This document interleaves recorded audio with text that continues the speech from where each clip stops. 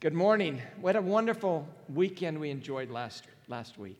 From Friday night to Sunday morning, it was just amazing. So this morning we arrive at the climax of the Gospel of Matthew. I have chosen my words very carefully. It's the pinnacle, it's the apex, it's the high point, it's the climax. It is not the end. Some of you are wishing, but we're going to wrap all of this up next Sunday morning. But this is our last specific text in the book of Matthew.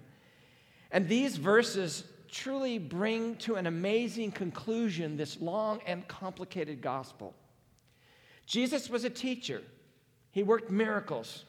He spent most of his brief ministry up in the obscure province of Galilee in the north, and then even a little farther to the north.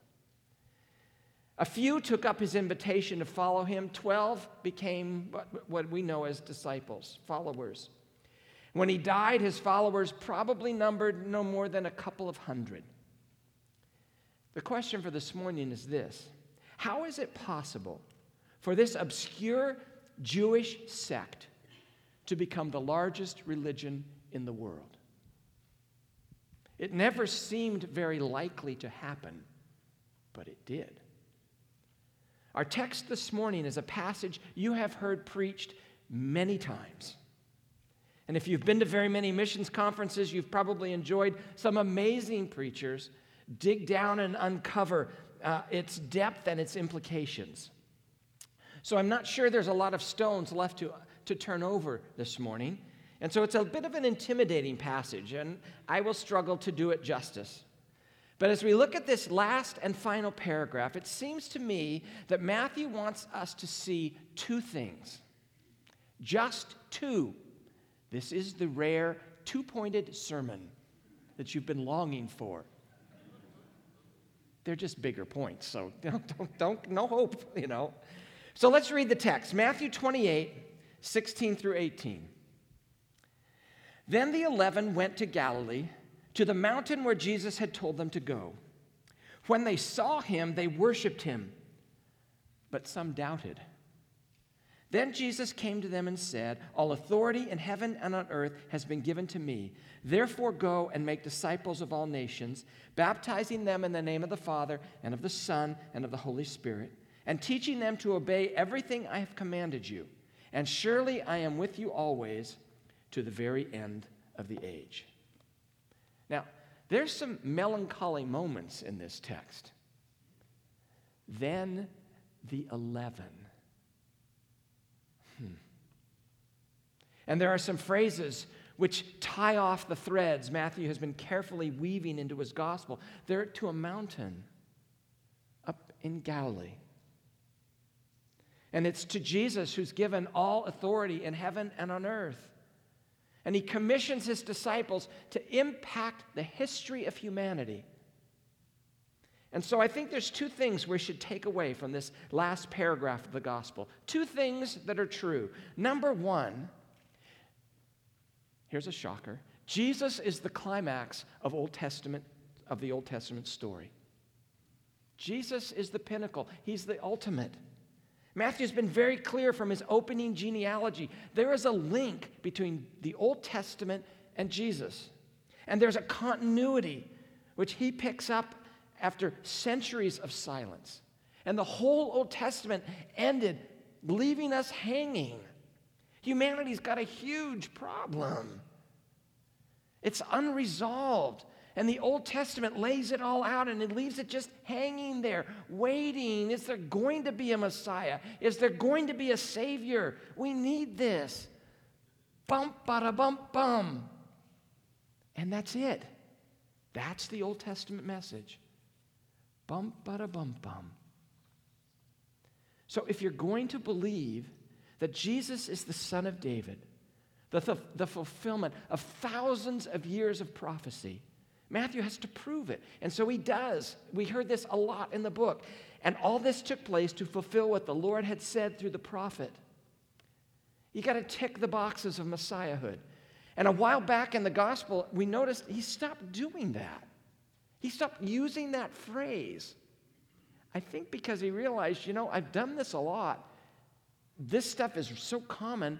You pick it up now. You do this. Because it's important for Matthew that we see this continuity between Jesus and Israel's history, that Jesus fits into the plan of God. He is the culmination of that plan.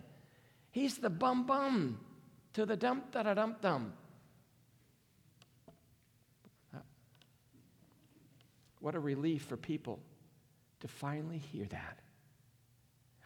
They've been waiting in anticipation. But the religious system that's grown up while they were waiting for the Messiah is really causing some hurdles to belief. But Matthew's clear, the culmination of the work of God in redemption is here. And as the journey ends, we got to start ticking those boxes ourselves. So let's do that together. Verse 16. Then the 11 went to Galilee, to the mountain where Jesus had told them to go. When they saw him, they worshiped him, but some doubted. They went to Galilee, where it all started. Jesus fulfills his own prophecy. He had told them in chapter 26, when I'm risen from the dead, we're going to go to Galilee. He returns to where this began for the disciples, the place they called home. And as Matthew tells the story, except for one trip south to Jerusalem, where he died, his entire ministry is up in the north. So why does he take them back there, where it all began? Well, Jerusalem has rejected its king. So now it's left to itself. Let's go to Galilee.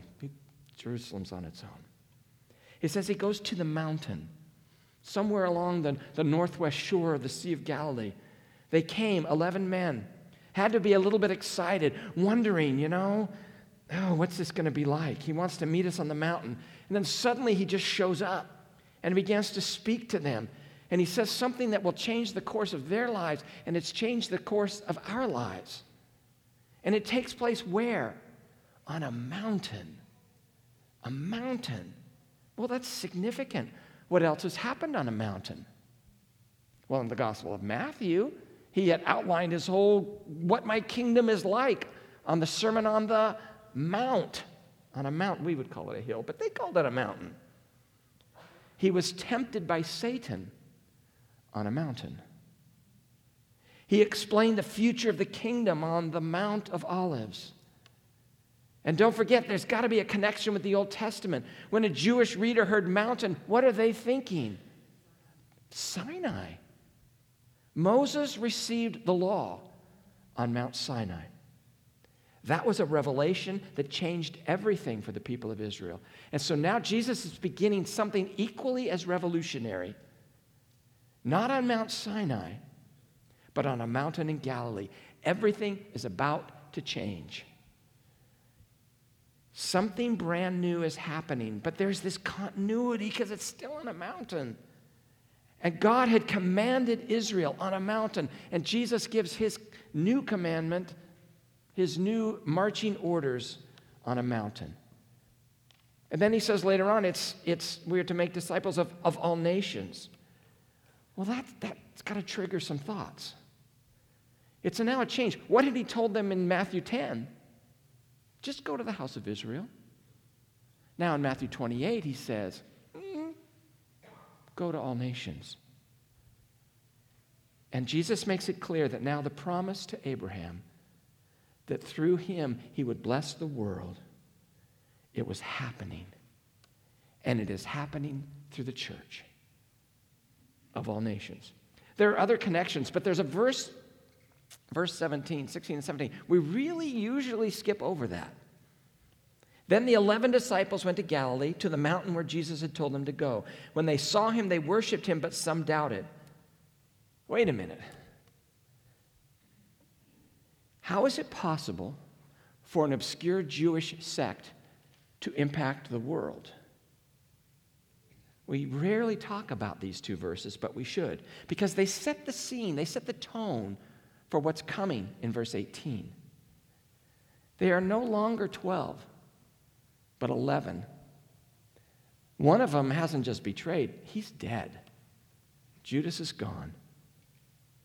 And these 11 men are the closest friends Jesus had on earth, and they followed him throughout his years of ministry, and he is actually about to leave them. So they got to be thinking, Jesus, what's your plan to keep this going? And what does Jesus say? Well, I got 11. Well, that's all? Well, there are more, but these are the key people. Well, I thought you had 12. Well, I did, but one of them betrayed me, and they're gone. And so this conversation moves on. 11 men to reach the world. It doesn't sound very hopeful on the surface, does it? But it gets worse. When they saw him, they worshiped him, but some doubted. Now, have you heard a sermon on that verse before? It's not too encouraging when one of your loyal followers betrays you, and it's even worse when some of those who remain with you, they even doubt you. Some doubted. And that's what Jesus has as he comes to the end of his time on earth. That's the stark reality. They're not all on board. We're some days, perhaps weeks, maybe even a month past the resurrection. And some of his best men still doubt him. I don't know if that means they really aren't sure who he is. I'm not sure if they're not understanding the mission in front of them. But if you're the leader, that's troubling. What do you do about that? What would we have done? Well, if we were Jesus, if he were us, I don't know, we would probably, pull out of our library, this book isn't going to get written for another couple thousand years, but I've managed to get a copy of it. I've translated it into Aramaic for you. It's the evidence that demands a verdict. Read this. That'll answer all your questions. Or maybe he would have said, centuries from now, a guy named C.S. Lewis is going to live in England. He's going to write a book called Mere Christianity. Yeah, I got it translated for you in Aramaic. Read it, the details. Which is absurd on the surface. But isn't that what we would do? We use apologetics to help people get rid of their doubts. But that's not what happens here. What happens here? Some doubted. And Jesus just goes with it. That's what we got. It's almost as if Jesus is saying, don't worry about anything. Don't even worry about your doubts. Go and make disciples, and in your going, your doubts will disappear. And I kind of think that's exactly what happened. Nothing dispels our doubts like speaking up for the Savior. Get into the arena. Get into action. Start talking, and your doubts will disappear. This doubting, it reminds us of Peter walking on the water, does it not? Because when he walked on the water, what happened? He began to sink. Why? Jesus says, "O ye of little faith." I've been struggling with this for the entire ministry. This conclusion, I think, is rich with allusions to the gospel, even as Jesus is ticking the boxes. This is just, you remember all this stuff that we were with together. There's more, but let me explore one more. Verse 18, Jesus said to them, "All authority in heaven and on earth has been given to me." When he rose from the dead, everything changed. His cause is no longer just local, it's now universal, as we've seen. And if Jesus is the climax of the Old Testament revelation, then Jesus changes everything. And you hear in Matthew what? Echoes of Daniel 7. I'm sure you heard that. But listen to Daniel 7. You tell me if these aren't the same thing. Daniel 7, "In my vision at night I looked, and there before me was one like the Son of Man, coming with the clouds of heaven. He approached the Ancient of Days and was led into his presence. He was given authority, glory, and sovereign power. All nations and peoples of every language worshiped him. His dominion is an everlasting dominion that will not pass away, and his kingdom is one that will never be destroyed." Matthew uses at the end of Matthew 28 language reminiscent of Daniel chapter 7. There's a continuity between Israel's sacred story and the story of Jesus. Because with the resurrection comes power and victory. And the cause of Jesus and the kingdom of Jesus is clearly now universal in scope. But the problem is we live in a world that what? Values power and money. Wealth has its privileges. How would the first disciples manage this spreading of the kingdom message out into the world? Well, the first ones, if they went south, what are they going to encounter? They're going to encounter the pyramids of Egypt. They'd see the Sphinx rising from the sand. In Alexandria, they would encounter the greatest library of the ancient world. How would his followers fare against these wise sages of Alexandria? If they went north, they'd come to Antioch, another seat of great learning. Eventually, a man named Paul would arrive in Athens, the cultural seat of the ancient world. And there in the land of Socrates and Aristotle, surrounded by altars and marble statues, underneath the shadow of the mighty Acropolis, he would proclaim the good news of Jesus Christ and call people to repentance. And eventually, the early Christians would come to Rome and the vast and staggering grandeur of the Roman Empire. Who would dare to preach Christ in Rome? Some will take the gospel east to India and China, filled with people unaware that Jesus had even been here. Who would dare preach Christ there? How would the Christian message survive in the face of the power and the wealth of the world? Well, when they entered Alexandria, they don't have to worry about it, because the power of Jesus is greater than the power of the world. They could appreciate the glories of Athens, but they didn't have to be intimidated, because there was no glory in Athens greater than the glory of Jesus Christ. And in Rome, the seat of imperial power could not compare with the power resident in the one who is currently at the right hand of God himself. And all of that says that we have nothing to fear as we go out into the world. Because the power of Jesus, it surpasses the power of the world. All authority in heaven and earth is his. And we think of the rich and the powerful today, the Bill Gates, Xi Jinping, Vladimir Putin, Jeff Bezos, Mohammed bin Salman. You probably didn't know that name, but that's a very powerful name.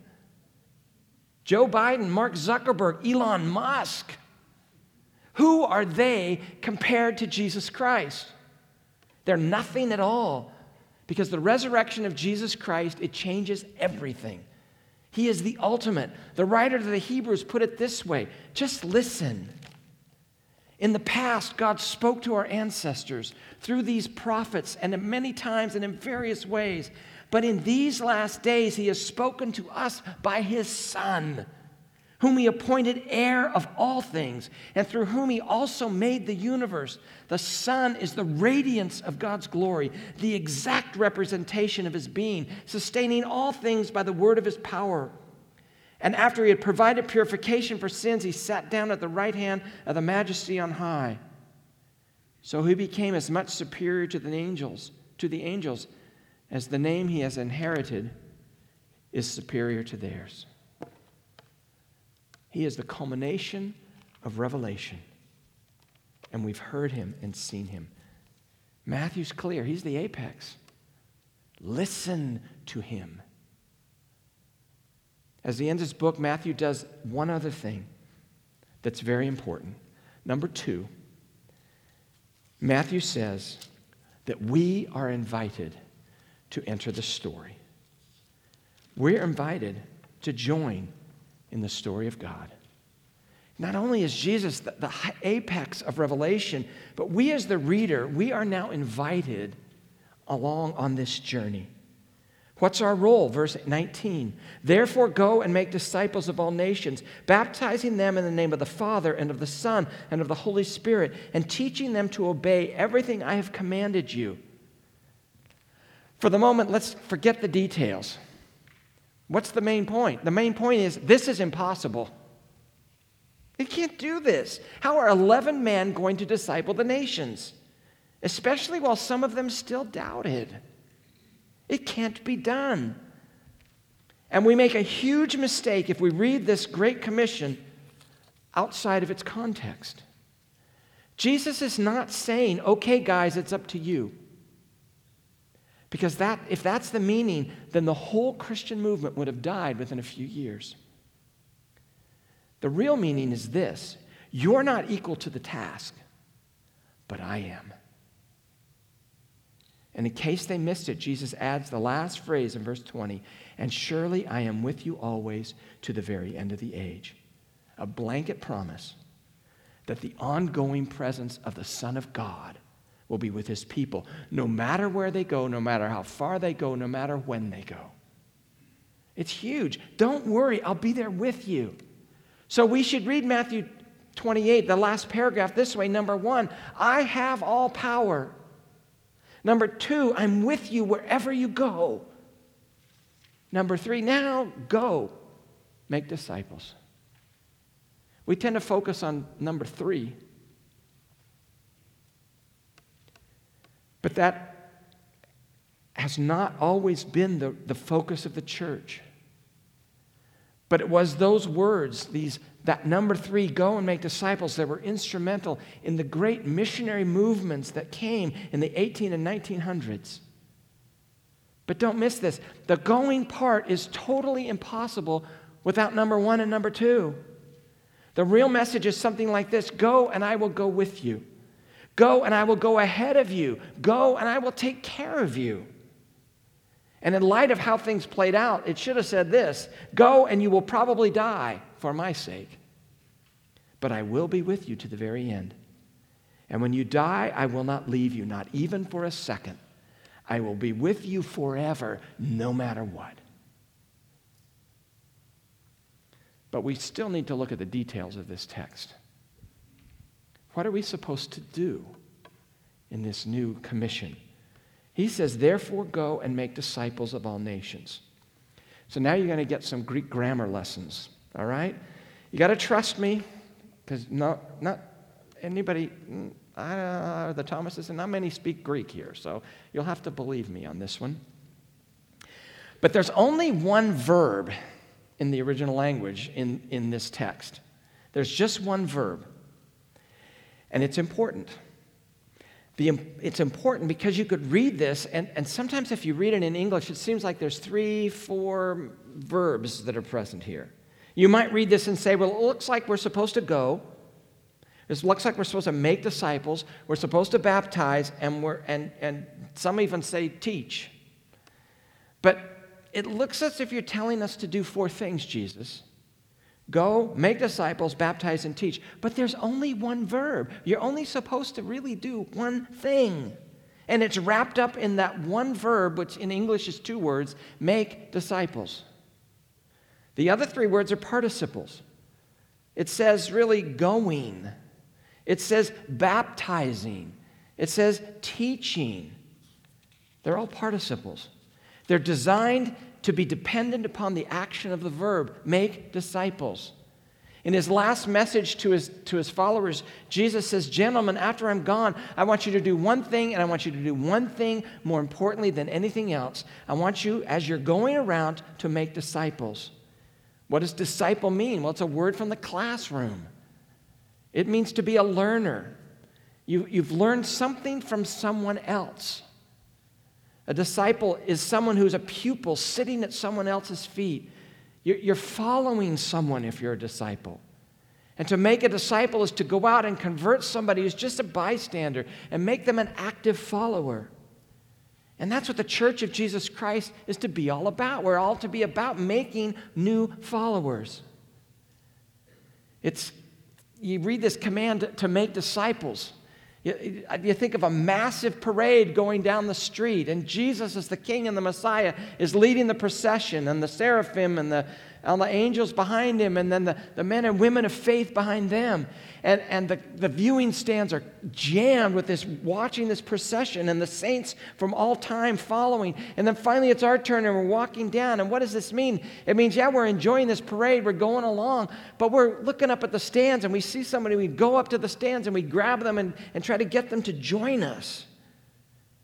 Not only do we follow Jesus in the parade, but we go up to the grandstands, and we bring some people down, and we get them to join the parade with us. It's one of the purposes of the church. That's the what we're supposed to do. But where are we supposed to do that? Jesus said, therefore, go and make disciples of all nations. A little more Greek, not as important this time. Of all nations, it's a good translation. But when we hear of all nations, what do we think? We think of political boundaries. The Greek word is really ethnic. That's the word from which the word they use in the original is the English word we get ethnic from. It's a word to describe, the ethnicities that we see scattered all around the LA Basin. When we read nations, we think politics. We think Iraq or Ukraine or Thailand or Honduras, Brazil, whatever. That's not what Jesus means, though. He means ethnic peoples of the world, language groups, racial groups. He means that his church is to be a church going out to all people groups in the world, all language groups, all racial groups. Christianity has to become a world religion. These were 11 Jewish men raised pretty much in Orthodox Jewish homes. Do you know what he's saying to them? Men, I want you to give up your prejudice. I want you to give up your small vision of the world. I want you to get over your ethnocentrism. I want you to get over your small ideas of what you think is right and wrong. I want you to cross over religious boundaries. I want you to cross over language boundaries. I want you to cross over geographic boundaries. I want you to take my gospel to the ends of the earth.